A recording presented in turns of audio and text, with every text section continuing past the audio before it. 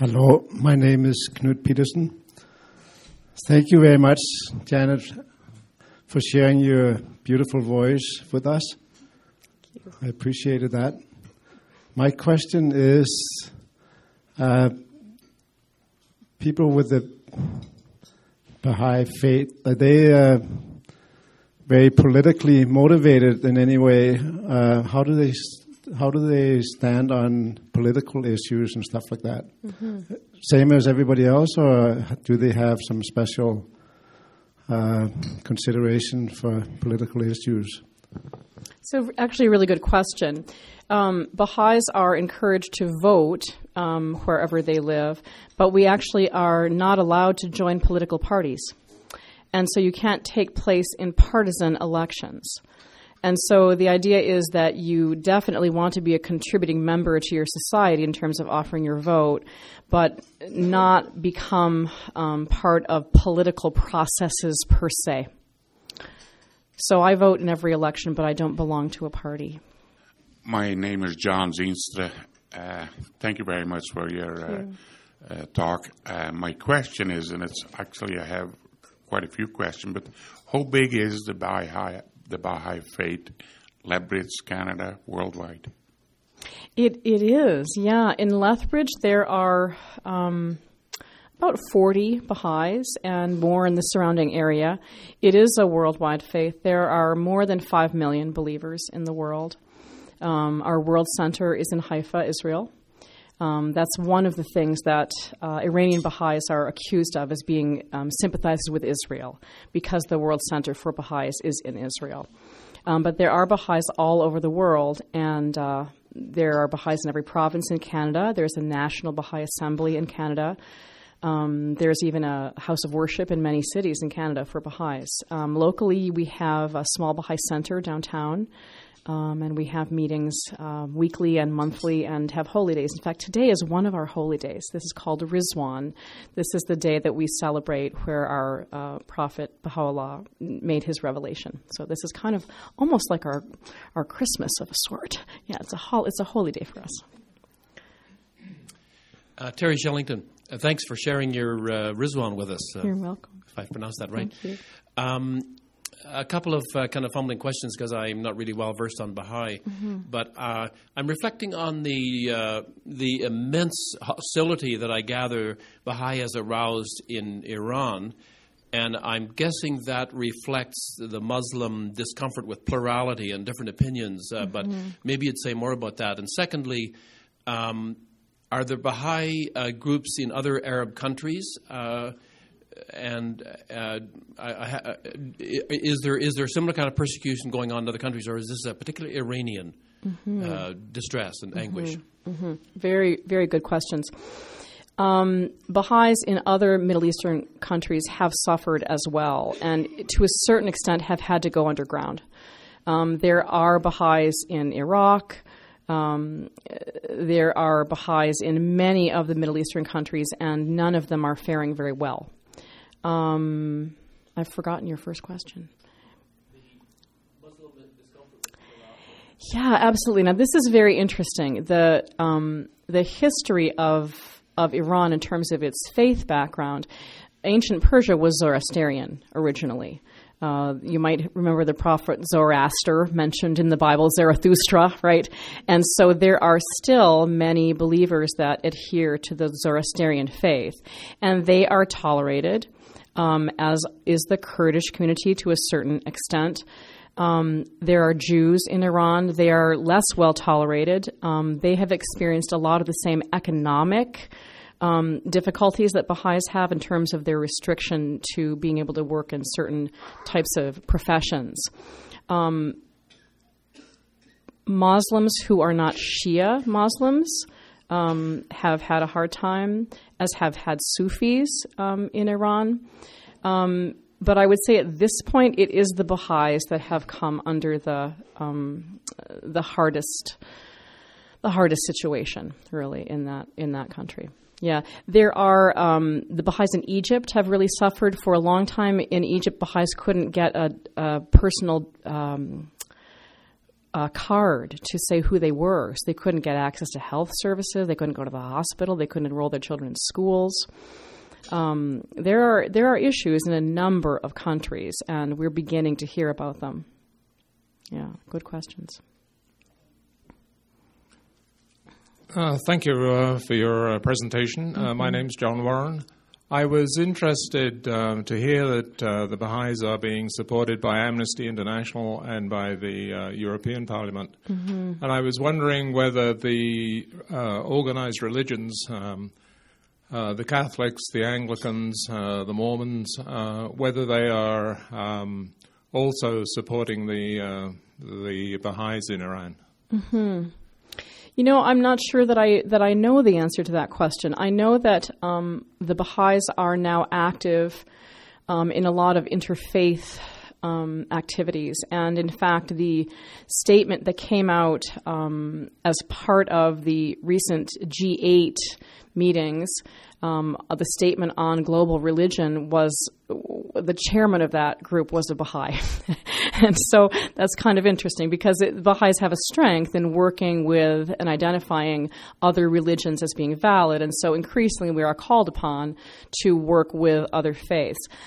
I'm not sure about the Christian religion's tradition towards supporting Baha'is. Some churches that are active in social activism have invited Baha'is to speak and explain the situation at their congregations, but I don't know that there's a formal process for that. That's a good question as well. Hi, Janet. I'm Deb Jarvie. Thanks very much for that presentation. Thank you. And the singing. It was beautiful. We were just discussing over lunch and wondering, with the persecution that goes on of the Baha'i faith people over in Iran, is there any sort of movement out of Iran by those people, or are they committed to staying in a country that they're very committed to? That's probably a whole lecture in itself. I kind of left that out of the lecture because, as you know, I'm married to an Iranian Baha'i, and there have been such difficulties for Iranian families, Baha'i families, in that country. And so for a long time, Baha'is had to escape from Iran if they wanted to leave. Many of them escaped through Pakistan on the back of camels.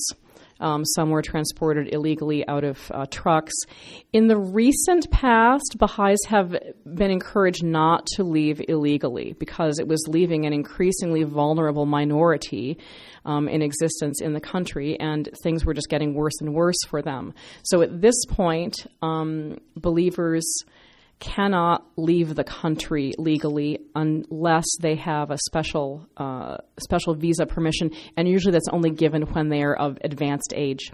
Young people usually cannot leave legally to go to university or do anything, and once they leave, they can't go back. There is a huge immigrant population here in Canada and in the U.S. of Baha'is that left Iran both legally and illegally. Some that escaped.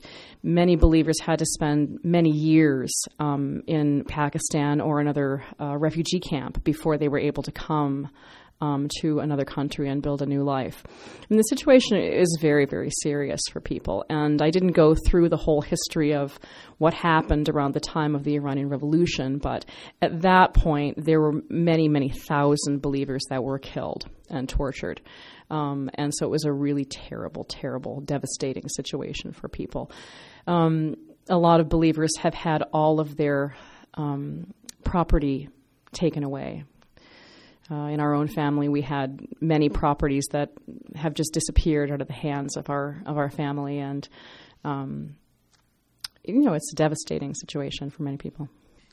Thank you very much for your presentation. Thank you. My name is Frances Schultz, and on Tuesday, we had a young woman from Iran talking to our group, and she kept emphasizing the fact that she was Persian and the fact that the government was the enemy in Iran and that they were trying to turn them into Arabs. Would you comment on that, please? Sure. I don't know that I know the whole background there, but I do understand the use of the word Persian because Iran is Persia. It is the ancient land of Persia. And remember, Persia was a large community that, had very successful kings and armies over many years and had huge holdings Many countries that used to be Persia are no longer Persia. And so I noticed that Iranians like to identify themselves as Persians because it captures that beautiful ancient culture, the beautiful poetry, the beautiful music, the architecture, the art. The history of Iran is enormously rich. The culture is vibrant and beautiful and full of everything that one would expect from an intact ancient culture. It's like Egypt, it's like Italy, it's like one of those most beautiful countries with an ancient language, with an ancient literature, with lots of poetry. Our recent view of it has become so obstructed, and so many Iranians love to use that word Persia. I'm Persian, and it doesn't bring up people's associations with this really difficult Iranian government. I have a feeling that's why she said that. As for the trying to turn us into Arabs, I'm not sure. I don't know if my husband has a comment on that, but do you have a comment on that? Why someone would say they're trying to turn us into Arabs?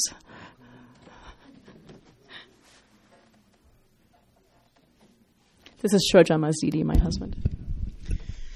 Hello, everyone. My name is Shoja Mazidi.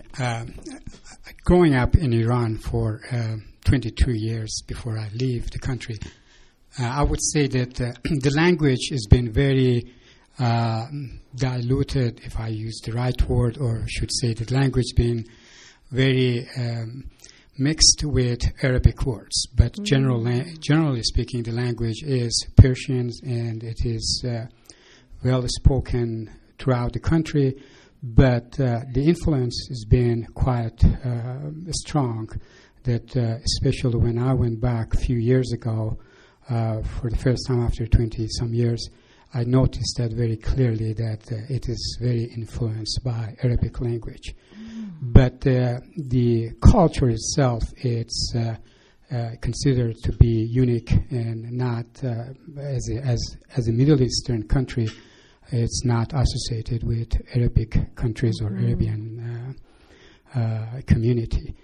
But nevertheless, they're always influenced because it is surrounded by Middle Eastern country that they have different diversity of language, Arabics, and etc. Thank you. Thank you. While we wait for the next question, I have a question. If you mention it, I think I missed it. I was asleep or something. The reason why Iranian government was so much against Baha'i faith is because of its inclusiveness. If so, how come, or what is the position of another Iranian traditional spiritual tradition like Zoroaster? What is their position? So if a religion is exclusive, they tolerate it. I know that there's a bishop of Anglican Church in Iran and still there. Is their idea of religion is it must be exclusive, or if it's tolerant, it's not allowed. Is that the point? I don't think it's that. I don't think that's the exact direction. I think what it is more is that they view the prophet of the Baha'i faith, Baha'u'llah, as in direct opposition to the successorship of Muhammad. You know, Muslims are looking for the next manifestation, and so they consider Baha'u'llah a false prophet. And so that's really the main problem. I think that the inclusivity is, I don't think they've gotten that far yet. I don't think they're sure about that part of it. And I think that Zoroastrianism is tolerated because it's the ancient religion of Iran. And in fact, many of the Zoroastrian customs and cultural practices are still widely practiced by modern-day Iranians. The biggest festival of the year, the festival of Nowruz, is a Zoroastrian practice. It's not a Muslim holiday. It's the largest holiday in Iran. That's interesting. Am I allowed a second question? No, but yes. Having this session today with Janet is actually no accident, because I went website that you can Google almost anything, and I noticed that today was the holiday, one of the main holidays in the Baha'i.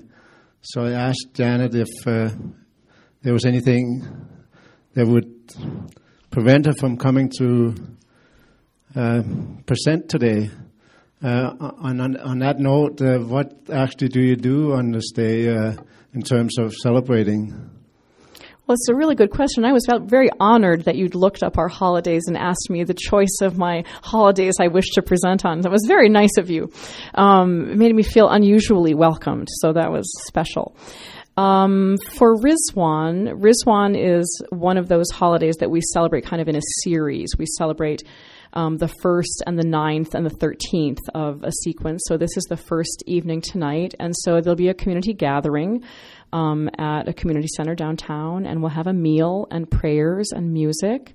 And this actually is also the day that we elect our assembly for the next year. So we elect the 9 members of our local governing body at the same time. So we have a spiritual meeting followed by an election, followed by prayers and devotions, and then we eat a lot of food. So it should be enjoyable for us. Yeah, our other major holiday is Nowruz, and that's on the first day of spring, March 21st, and that's also characterized by singing, prayers, chanting, music, and eating. Well, if Knut's allowed a second question, I think I'll have a go. Sure. Could you tell us how the Iranian government can distinguish Baha'is from everybody else in the country? Good question. I'm not sure I know the total answer. The answer that I do know is somewhat personal. I know that up until 5 years ago, when you entered the country, you had to write your religion on a line when you entered. And so my husband, for instance, did not feel comfortable entering Iran when he had to state his religion on an entry document, even though he left Iran legally and has a passport and all of those things. So as of 5 years ago, you can now visit as an outsider and not state your religion. Once you're in the country, it would be difficult for you to not have a history of who your family was. There hasn't been any, teaching or new joining of the Baha'i faith in a very long time in Iran. If people are learning about the faith, they're learning about it covertly and at their own great personal risk. It's a bad idea to learn about the Baha'i faith or to try to become a Baha'i in Iran at this point. So the only people that are Baha'is are coming directly from pre-existing Baha'i families that have been there for a long time. It's hard to hide in that kind of a culture. In the university situation, there were students that had attempted not to distinguish themselves as to their background, and some students entered university without ever stating their religion and have, before graduation at some point, been pulled out. Someone has found out and they've been pulled out. We've read about the extremely active intelligence services in that country, and it certainly exists for the Baha'is. And I think that you're not really able to hide very well in that country.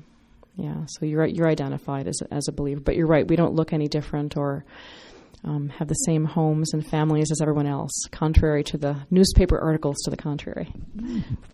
Everybody is allowed to pose a second question, so okay. Here's mine. All right.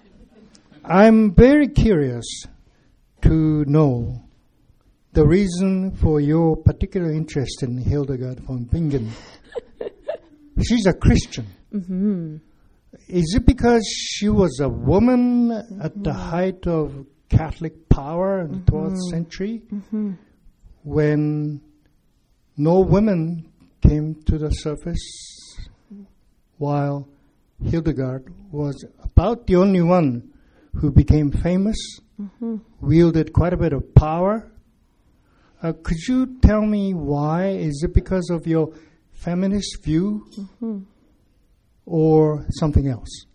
That's a really interesting question. Thank you for that question. I think that I was attracted to Hildegard because of her amazing writings, both words and music. And also because she was an amazing early woman, one of the first that we have a record of. But I think maybe broader than that, it speaks to the fact that from childhood I had an interest in religion. I actually wanted to become a minister. And when I was 14, I started meeting with the minister of my Presbyterian church that my parents belonged to, and had these special sessions learning about the Presbyterian church. And I was a musician from early childhood, and I had many Jewish friends, and I also had some Buddhist friends down the street, and I had, through my parents who were social activists, I knew a lot of people of different backgrounds, and I was immediately struck by the fact that my Presbyterian minister was very firm about the idea that my Jewish and Buddhist friends were not going to heaven. And I was really shocked by that. And I kept learning about religion, and I kept very active in the church, and continued on the path of wanting to become a minister. And even as I became a stronger and stronger musician, eventually I wasn't comfortable enough with that tradition, and I started really actively searching for other ideas. And I think you're right that feminism maybe drew me into that partly. I noticed there weren't a lot of women in power in my church, and that there wasn't a large tradition around that. I think there is more so now, but at that time there wasn't as much. And I did feel somewhat excluded, and I started searching. And when I was 17, I started reading books on the Baha'i faith. And eventually, after a number of years, I joined that faith. And I think my interest in Hildegard was she was the most amazing, earliest woman I had ever learned about. And she still isn't known well enough, and her music is not well enough known. And when I was in university, which wasn't that long ago, her name was not mentioned in the music history textbooks. She is the most prolific woman composer for 500 years. And so to a certain extent, I feel obligated to perform her music and study her materials. I don't know if that answered your question at all. Thank you for the presentation. Gene Olekson is my name.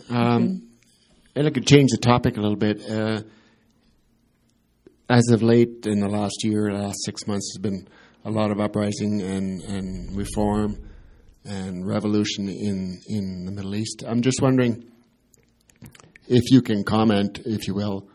There was some unrest in Iran about roughly, from what I can recall, about a year ago, but it has seemed to gone underground, or obviously the regime is very repressive. But could you comment on the state of that movement today? I think things are changing. It may be as simple as people's hearts are changing slightly.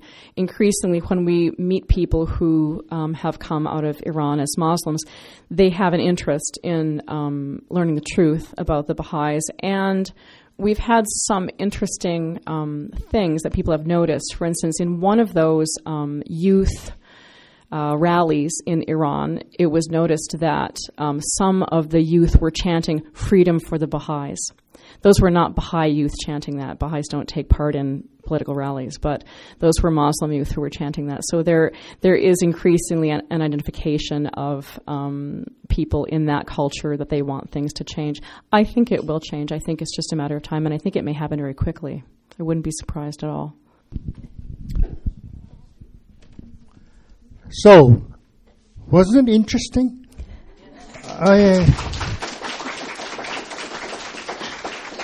I really wanted to learn more about Baha'i. I heard many times, and particularly I was impressed by the inclusivity of Baha'i faith when a lot of religions are the causes of warfare, fights, and even evil. And in that sense, I wanted personally to learn more about Baha'i. So in that sense, on behalf of everybody, and especially on behalf of myself, Thank you, Janet, for coming. Thank you so much, Tom. Thank you very much. Thank you. Thank you for the invitation. Appreciate it. Thanks so much. Bye.